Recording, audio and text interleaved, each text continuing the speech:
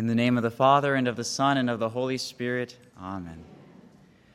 Come, Holy Spirit, fill the hearts of thy faithful, and enkindle in them the fire of thy love. Send forth thy Spirit, and they shall be created, and thou shalt renew the face of the earth. O God, you taught the hearts of the faithful by the light of the Holy Spirit. Grant us in the same Spirit to be truly wise, and ever to rejoice in his consolation. Through Christ our Lord. Amen. Hail Mary, full of grace, the Lord is with thee. Blessed art thou among women, and blessed is the fruit of thy womb, Jesus. Holy Mary, Mother of God, pray for us sinners, now and at the hour of our death. Amen. Mary, Mother of the Church, pray for us. Saint Joseph, terror of demons, pray for us. In the name of the Father, and of the Son, and of the Holy Spirit. Amen. Please stand. The Lord be with you. And with your spirit. A reading from the first letter of St. Paul to the Corinthians.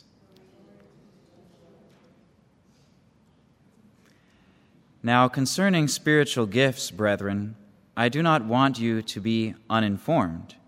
You know that when you were heathen, you were led astray to mute idols.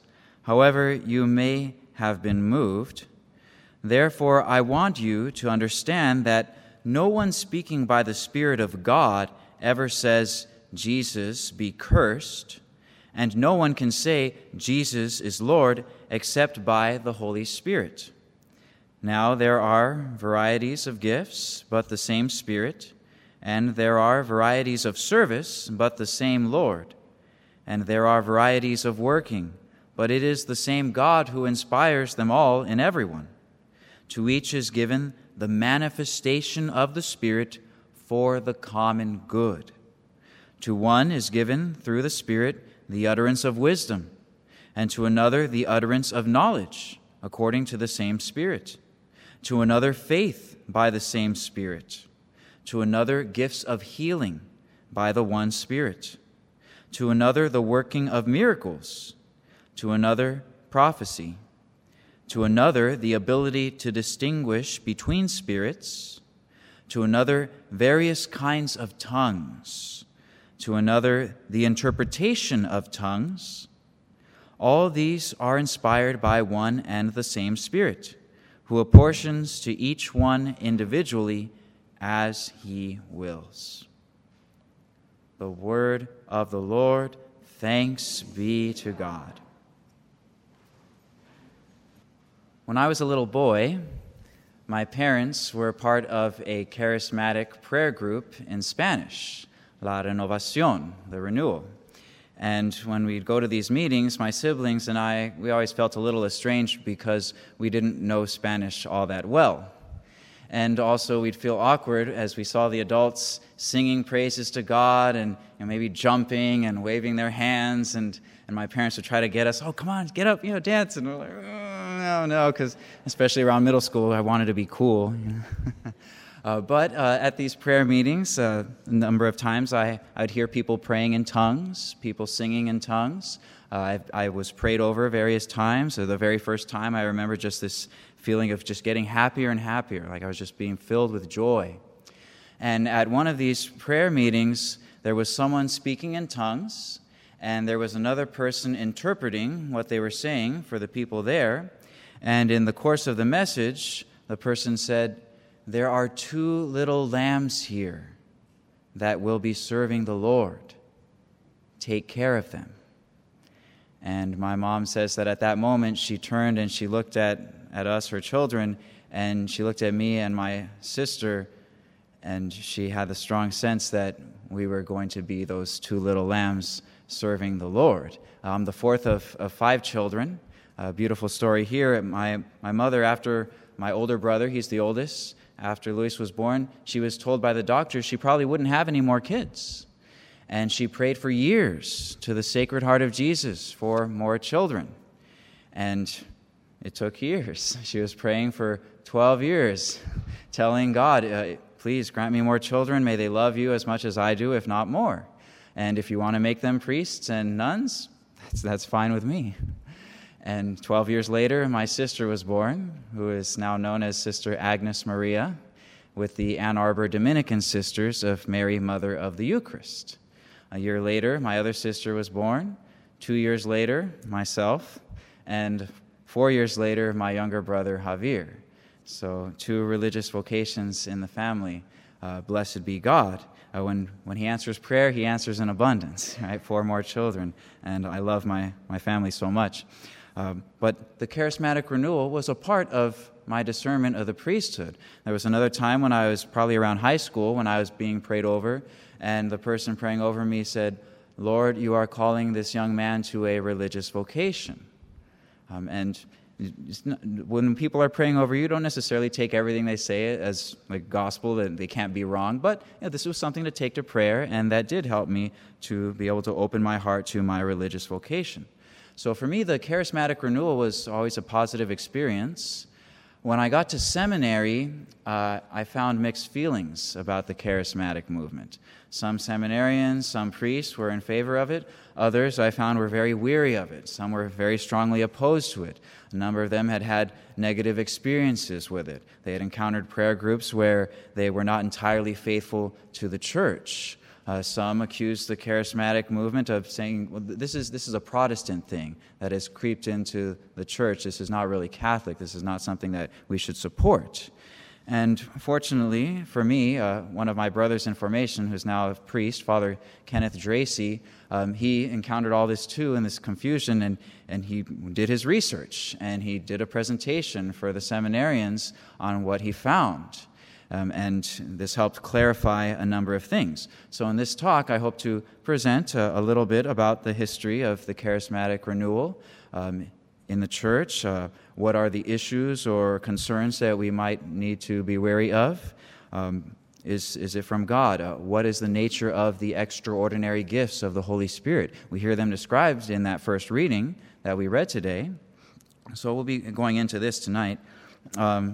First point to note is that the extraordinary gifts of the Holy Spirit, the charismatic gifts, tongues, prophecy, exhortation, different things mentioned in that scripture passage, they have as their purpose building up the church. This is the main purpose of these extraordinary gifts, building up of the church and the unity of the church.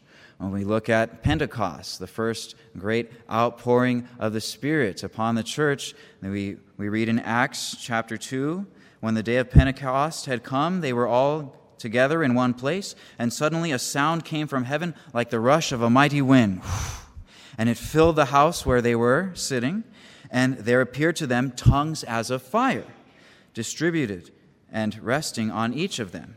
And they were all filled with the Holy Spirit and began to speak in other tongues as the Spirit gave them utterance. And we know after this they went out and they preached Christ, and the people from various nations all heard them in their own language. This is a special aspect of the gift of tongues at times. And so many people converted to faith in Jesus Christ. They repented of their sins. 3,000 were baptized that day. The church was built up. And there was this unity of the believers from different scattered nations. They're being brought into the unity of the church. So that's the first key point, is the purpose of the gifts is the unity and build-up of the church. Some people claim that, well, that was just for the apostolic times, right? The time of the apostles, to give the church a jump start, the manifestations of miracles and different ways that the Spirit showed itself to confirm the message of the apostles. But since then, no, it's ended, and it's wrong to try to invoke this again. Well, that's not what we find when we look in the church fathers and those who were the successors of the apostles, those who lived the first few centuries. Justin Martyr, he was writing in his dialogue with Trypho in chapter 82, he's talking about the prophetical gifts. And he's talking about how the gifts that used to belong to the Jews, to the Old Testament people of God, have now transferred to the New Testament people of God. He says, "For the prophetical gifts remain with us even to the present time. And hence you ought to understand that the gifts formerly among your nation have been transferred to us. And just as there were false prophets contemporaneous with your holy prophets, so are there now many false teachers among us, of whom our Lord forewarned us to beware. So yes, the gifts of the Holy Spirit, especially he's talking about prophecy, continue, but even then there's a warning to be wary, right? There's false prophets. Prophecy in this sense, it's not necessarily always foretelling the future. That's how we tend to think of prophecy. Person who points towards the future, says what's going to happen. In those times, prophecy was understood as mainly telling forth a message of God and letting people know the will of God, the message of God. Sometimes that included predicting things that were going to happen. If people don't repent of their sins and keep up with their idolatry, certain things are going to happen, and they'd come true. But mainly it's a forth-teller, not so much a fortune teller. It's a person sent to tell forth the will of God. St. John Chrysostom, another one of the early church fathers and a doctor of the church, he wrote in one of his homilies, "For as the apostles themselves had received this sign first, so also the faithful went on receiving it. I mean," he says, "the gift of tongues. Yet not this only, but also many others," the other charismatic gifts, "inasmuch as many used even to raise the dead, and to cast out devils, and to perform many other such wonders. And they had gifts too, some less and some more." Remember St. Paul saying to strive for the higher gifts. There's a recognition of some being greater than others. "But more abundant than all was the gift of tongues among them. And this became to them a cause of division, not from its own nature." Remember, the purpose of the gifts is to unite the church. But he mentions it became a cause of division, not from its own nature, but from the perverseness of them that had received it. People didn't respond to the gifts the right way, with humility. In that, on the one hand, the possessors of the greater gifts were lifted up against them that had the lesser. And these again were grieved and envied the owners of the greater. So what's meant to be a source of unity because of the fallenness of our human nature, they started letting it become a source of division. And so what's implied in this homily is that the gifts eventually did begin to cease and not be seen as much because they were neglected. People stopped asking for them. They stopped praying for them. They stopped seeing them as a positive thing. So another key point here is that when we're praying for the gifts, these extraordinary gifts of the Spirit, we need the right intention, especially humility. We need that purpose of we want to build up the church. It's not for my own glory. I want to help build up the kingdom of God. And so we ask God for great humility if we have these gifts come upon us. Let's fast forward centuries closer to our own time. In the late 1800s, Pope Leo XIII was urged by a very holy woman, Blessed Elena Guerra, foundress of the Oblate Sisters of the Holy Spirit in Lucca. She urged him to lead the church back to the upper room, to lead them back to a new Pentecost, to call for this in prayer. And there were 12 private letters corresponded between them between 1895 and 1903. And this led Pope Leo XIII to issue several documents in which he was urging the church to pray for this new outpouring of the Holy Spirit, a new Pentecost. And at times he used very strong language. He said, "I command that these novenas be celebrated by the entire universal church." He commanded all the bishops to participate in this. He called the faithful to celebrate a solemn novena to the Holy Spirit for the intention of the reunion of Christianity. Again, that main purpose of unity and building up the church. The bishops didn't respond. So it was such a lack of response. Eventually, after several callings for it, the Pope just did what he could. January 1st of 1901 in Rome, Pope Leo XIII invokes the Holy Spirit upon the church by singing the Veni Creator Spiritus, that special hymn calling upon the Holy Spirit. Veni Creator Spiritus. So, beautiful hymn they sing at ordinations. What happened the exact same day? January 1st in 1901, in Topeka, Kansas, a group of Protestants at Bethel College and Bible School who had been praying for a while to the Holy Spirit to come upon them, as in the Acts of the Apostles. They had been praying to be able to receive the Holy Spirit for Jesus Christ, to build up the body of Christ, to bring believers to Him. And the Spirit manifested itself among them. They began praying in tongues. They ended up working miracles and different manifestations of the Spirit. These different gifts were sent upon them, and there were a lot of conversions around them to Jesus Christ. So the Pope, he's praying for it upon the church, and the Protestants get zapped with the Holy Spirit first. All right, now, here's another key point. The extraordinary gifts of the Holy Spirit, they don't necessarily guarantee that the person having them, that everything they say is true and infallible, that this person is a saint and we trust everything they say. The fact that it fell upon a group of Pentecostals first doesn't mean that, the Pentecostal church must be the one true church. No. We know Jesus Christ founded the Catholic Church. It's the one that traces back all the way, the same structure, right? The successors of the apostles and of St. Peter, the Pope, and the bishops. There's so much research we can do to go into that. Yes, this is the Church of Christ. But that doesn't mean that the Holy Spirit's not going to be at work in non-Catholic Christians who have a lot of faith. Right? Non-Catholic Christians filled with faith, wanting to serve Jesus, and they're opening their hearts to the Holy Spirit. He'll work with that, right? And we know ultimate goal, he's going to try to bring them into the fullness of truth in the Catholic Church. But it falls on them first. Years later, 1967 is when it's first documented as coming upon a group of Catholics. Paddy Gallagher and a number of other Catholics were on a special retreat, and they had been talking with Protestant groups about how to open themselves to the outpouring of the Holy Spirit. And at that retreat, the Holy Spirit came upon them as they had surrendered themselves to Him, being willing to embrace whatever God's will was for them for the buildup of the church, even if that included the cross. And so they began manifesting also the gifts of the Holy Spirit. And from this point forward, there is organic development of this charismatic movement under the obedience of their bishops.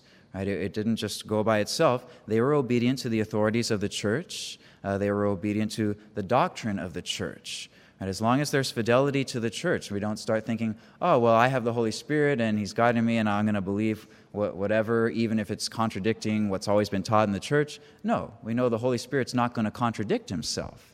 The Holy Spirit's not going to lead us to be disobedient to the church. Whenever the church is looking into apparitions or to supposed saints, right, they always look for obedience. That's the first movement of the Holy Spirit, obedience and humility. Right? They look, is this person humble? Are they growing in holiness? Padre Pio, he was suspect for a while by a number of authorities in the church, and they told him that he was not allowed to celebrate Mass publicly for a while. He obeyed. St. Aloysius Gonzaga, he was accused of improprieties, and for a while he was told not to receive Holy Communion. And he knew he was still in the state of grace, that he could receive Holy Communion, but because he was told not to, he obeyed. Right? So where there's obedience and humility, right, this is a sign that the Holy Spirit is at work. There are various points when different popes gave their approval of the charismatic movement. There's Pope John Paul II, Pope Paul VI, Pope John the 23rd, at different points, usually on Pentecost Day, if they're addressing a group of charismatics, they give their approval to the movement that, yes, we are praying for renewal by the Holy Spirit, but we want it to be authentic renewal, they do say. And with time going on, we do see warnings come up about tensions arising. May 30, 1998, in a meeting with ecclesial movements, Pope John Paul II, he said, the Catholic charismatic movement, the birth of it and spread, has brought to the Church's life an unexpected newness, which is sometimes disruptive. This has given rise to questions, uneasiness, and tensions. At times it has led to presumptions and excesses on the one hand. Some people say, I got to the point of my charismatic spirituality that I didn't need to go to Mass anymore. Wrong. No, the Holy Spirit's not going to be moving us to that. Oh, yeah, the Holy Spirit led me to realize that we don't need to belong to a specific church. No, right? People end up becoming prideful, presumptuous, trusting themselves more than what's always been taught. So presumptions and excesses on the one hand, and on the other, to numerous prejudices and reservations. People being suspect of the charismatic movement, thinking it's all bad. It was a testing period for their fidelity and an important occasion for verifying the authenticity of their charisms. Today, a new stage is unfolding before you, that of ecclesial maturity. This does not mean that all problems have been solved. Rather, it is a challenge, a road to take. The church expects from you the mature fruits of communion and commitment. And so again, pointing us back to the main purpose of these gifts, the unity of the church, the communion and this commitment to the truth. So if we do our research, and Father Ken, he had a lot more that I'm not even able to share with you in this shorter talk, it shows that the charismatic renewal movement itself is not in question. The methodology of calling for the Holy Spirit and being open to those gifts. What the red flags come up is any ecclesial or doctrinal issues, if there's not obedience or submission to the church. Again, the whole point, I'll stress it over and over again, unity of the church. Some people misled, thinking that the Holy Spirit is leading them. They get to a false ecumenism, thinking that it doesn't matter what religion you are, Jesus is just one path among many, doesn't matter what church you belong to. No, this is false. The Holy Spirit is always going to be moving us toward unity in the church. What is baptism in the Holy Spirit? This is a phrase that is used in the charismatic movement, and some people are suspect of it, saying, there's only one baptism, we need another one. Well, it's not in contradiction to the baptism we received as infants or just coming into the church, the sacrament of baptism. This is something distinct. The USCCB, speaking on the charismatic renewal, said that baptism in the Holy Spirit is understood as the reawakening in Christian experience of the presence and action of the Holy Spirit given in Christian initiation. At baptism, we receive the Holy Spirit and all the virtues and gifts that we need for holiness. In confirmation, the Holy Spirit comes upon us anew to strengthen those gifts. So they're already there through the sacraments, but this baptism in the Holy Spirit is a reawakening of that. It's like stirring. Someone used the image of you have milk and you have like little pieces of chocolate at the bottom of it, and you stir the milk and the chocolate, and it makes that yummy chocolate milk. So our soul being stirred up by the Holy Spirit, these gifts that are already there. We encourage the whole church to look into and embrace baptism in the Holy Spirit as the power of personal and communal transformation with all the graces and charisms needed for the upbuilding of the church and for our mission in the world. Father Raniero Cantalamessa, he was the preacher of the papal household for Pope John Paul II and also for Benedict XVI. He said, baptism in the Spirit is not a human invention, it is a divine invention, a renewal of baptism and the whole Christian life of all the sacraments. He says it helps release unreleased sacraments. You might not have ever heard that phrase, unreleased sacraments. What does he mean? Well, a sacrament can be valid, and yet the graces of that sacrament might be unreleased. An example that he gives is that of marriage. A couple can present themselves for marriage in the church, and they might be in mortal sin, but that does not preclude a valid marriage. The consent makes the marriage. So as long as they give that free consent to a marriage that is permanent, faithful, open to life, they're not holding anything back there. God creates the bond between their souls, and they have the promise of all the graces they're going to need to live as a living image of Christ and His church, but they're not awakened yet. They're not released yet because they're in the state of mortal sin. Well, once they go to confession and receive sanctifying grace anew, now all the sacramental graces of their marriage can also come into play.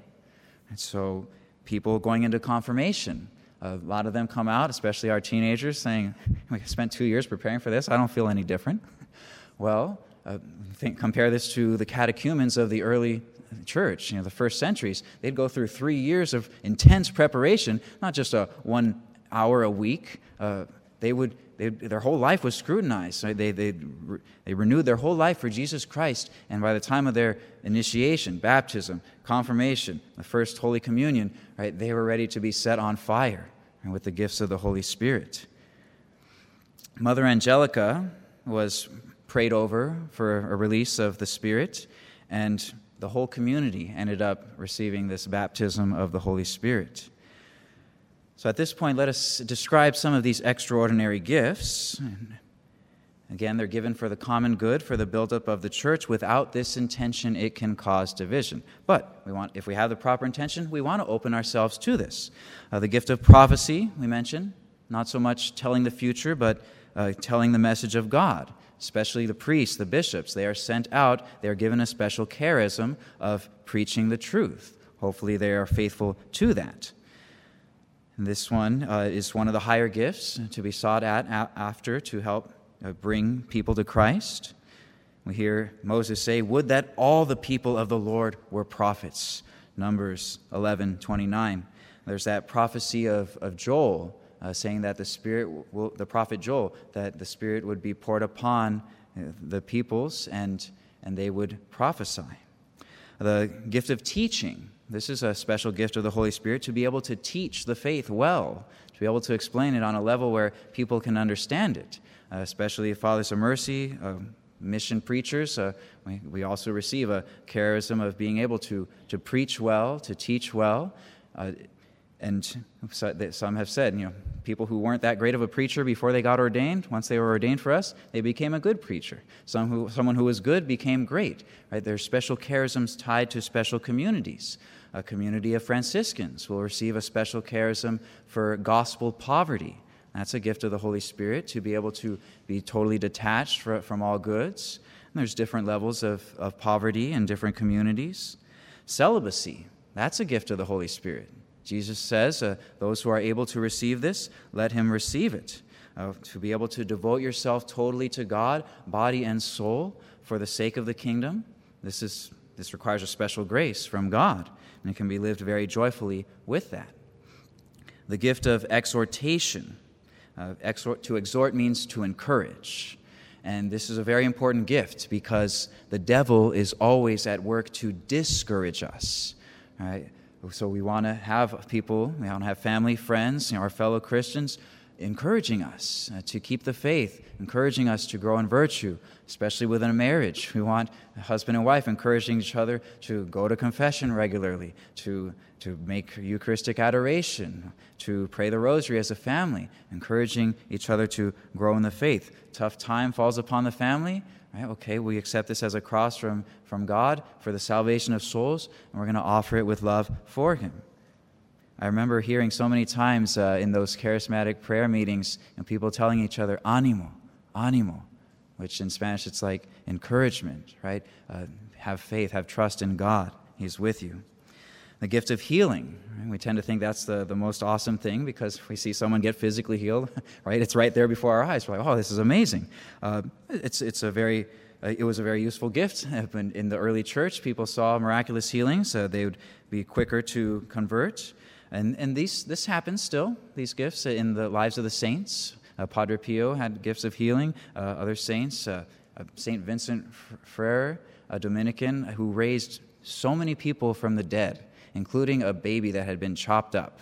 Look up St. Vincent Ferrer. It's awesome. There's a book, Saints That Raise Souls from the Dead, something like that. That might not be the exact title, but very awesome.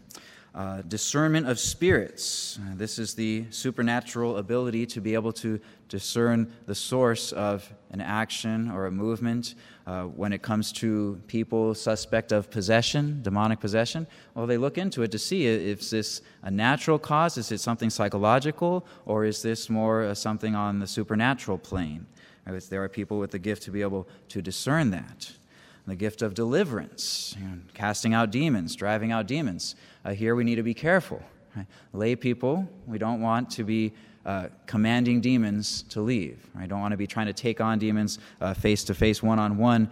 No, there's deputed exorcists, right? They receive a special sending forth to do this. There's formal exorcisms. There are prayers of minor exorcisms that can be used by others. When you're praying for God to deliver you, it's always a matter of asking. Right? In the name of Jesus, God, please let me be liberated from any evil spirits that might be afflicting me or my family. The St. Michael prayer is a very powerful prayer against the devil.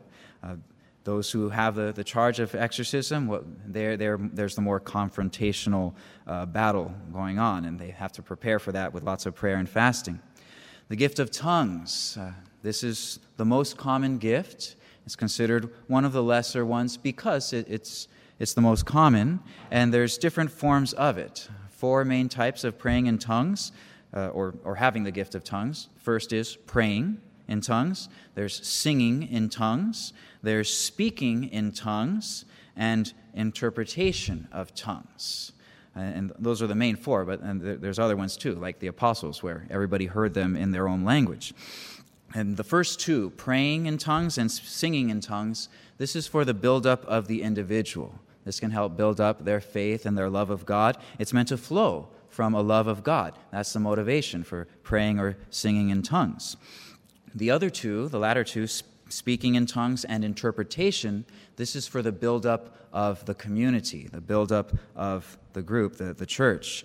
Someone speaking in tongues might have a word of knowledge or a word of wisdom, and someone else with the interpretation of tongues is able to let the community know what is being said. And here we always want to make sure, well, with all of this, we always want to be in the state of grace. I heard of one person who got invited to a charismatic prayer meeting, and he left in the middle of it, and his friend followed him and said, "Why did you leave?" And he said, "Because I know some of those languages that I was hearing, and some of those people were praising God, and others were cursing God." So we want to make sure we're in the state of grace, and we're asking for the Holy Spirit to move us, because the evil spirits don't play fair. They are very legalistic, so if we have given them permission by some mortal sin, then they're going to do what they can to afflict us and take control. So always be in the state of grace, always have that virtue of humility and submission to the teachings of the church. Common misconceptions about the gifts. Not everyone will receive the gift of tongues. There are some people who say that everyone is meant to receive the gift of tongues. If you don't have it, then you haven't received the Holy Spirit in this special way. This is common among Pentecostals. They think that everyone's supposed to receive it.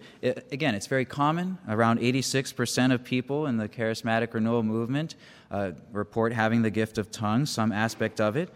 Some suggest that if you're not receiving it, it could be a matter of intellectual blockage.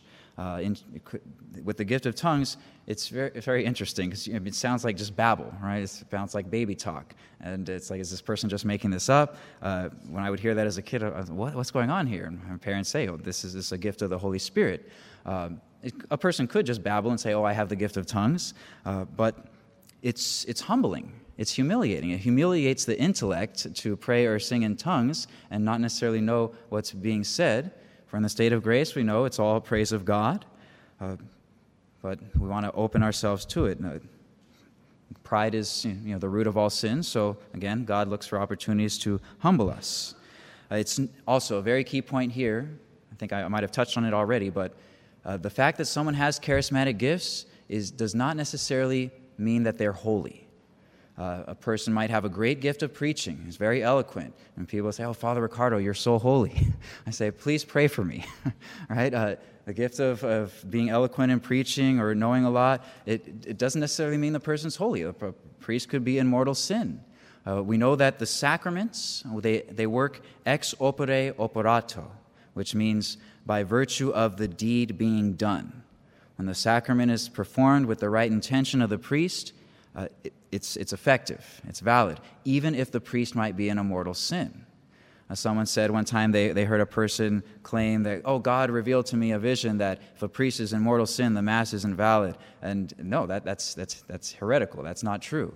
Right? Jesus Christ has not made the sacraments dependent on the holiness of the minister. He can work even through broken instruments. And similarly with these charismatic gifts, they're for the buildup of the church, doesn't necessarily mean that the person is growing in holiness if they don't have the proper intention, but God can work through them. And so with this, again, the exhortation, the importance of humility. If we pray for some of for these gifts and the Holy Spirit gives it to us, let us never become prideful, like St. John Chrysostom talked about. Oh, they were comparing themselves to each other. No, we're always humble about it, and it's all for the glory of God. Charismatic groups need the guidance of well-formed priests. If they have a priest that can guide them in the doctrine of the church, and if somebody utters something that's not in accord with the church, then they need someone who knows the faith well to be able to guide them. Some ending counsels regarding this. Again, all this, it's meant to be encouraging, right? To open yourself to these gifts. Don't be afraid to ask for them. Live in the state of grace. Pray with the proper intention, that it be for the build-up of the church. Always ask for more humility and humble yourself, knowing that without God we can do nothing. And if we are open to this, then we can be contributing greatly to the build-up of the church. The Holy Spirit wants to pour himself upon us. He wants us to be effective ministers, effective missionaries out there in the world. And the thought comes to my mind, we waste so much time on trivial things. God wants more soldiers. This is what we were made in confirmation, right? Marked as soldiers of Christ.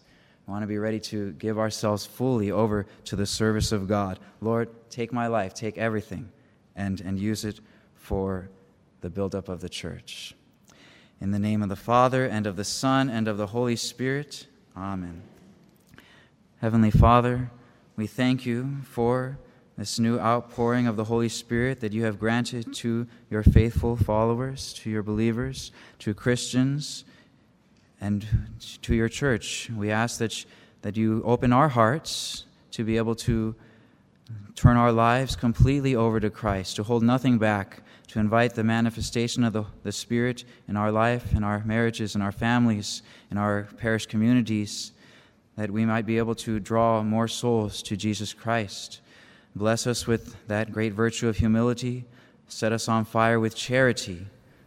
Let us give ourselves completely over to the salvation of souls. We pray all this through the intercession of Mary, Mother of the Church, the intercession of all those saints and angels in heaven, and in the name of Jesus Christ our Lord. Amen. In the name of the Father, and of the Son, and of the Holy Spirit. Amen.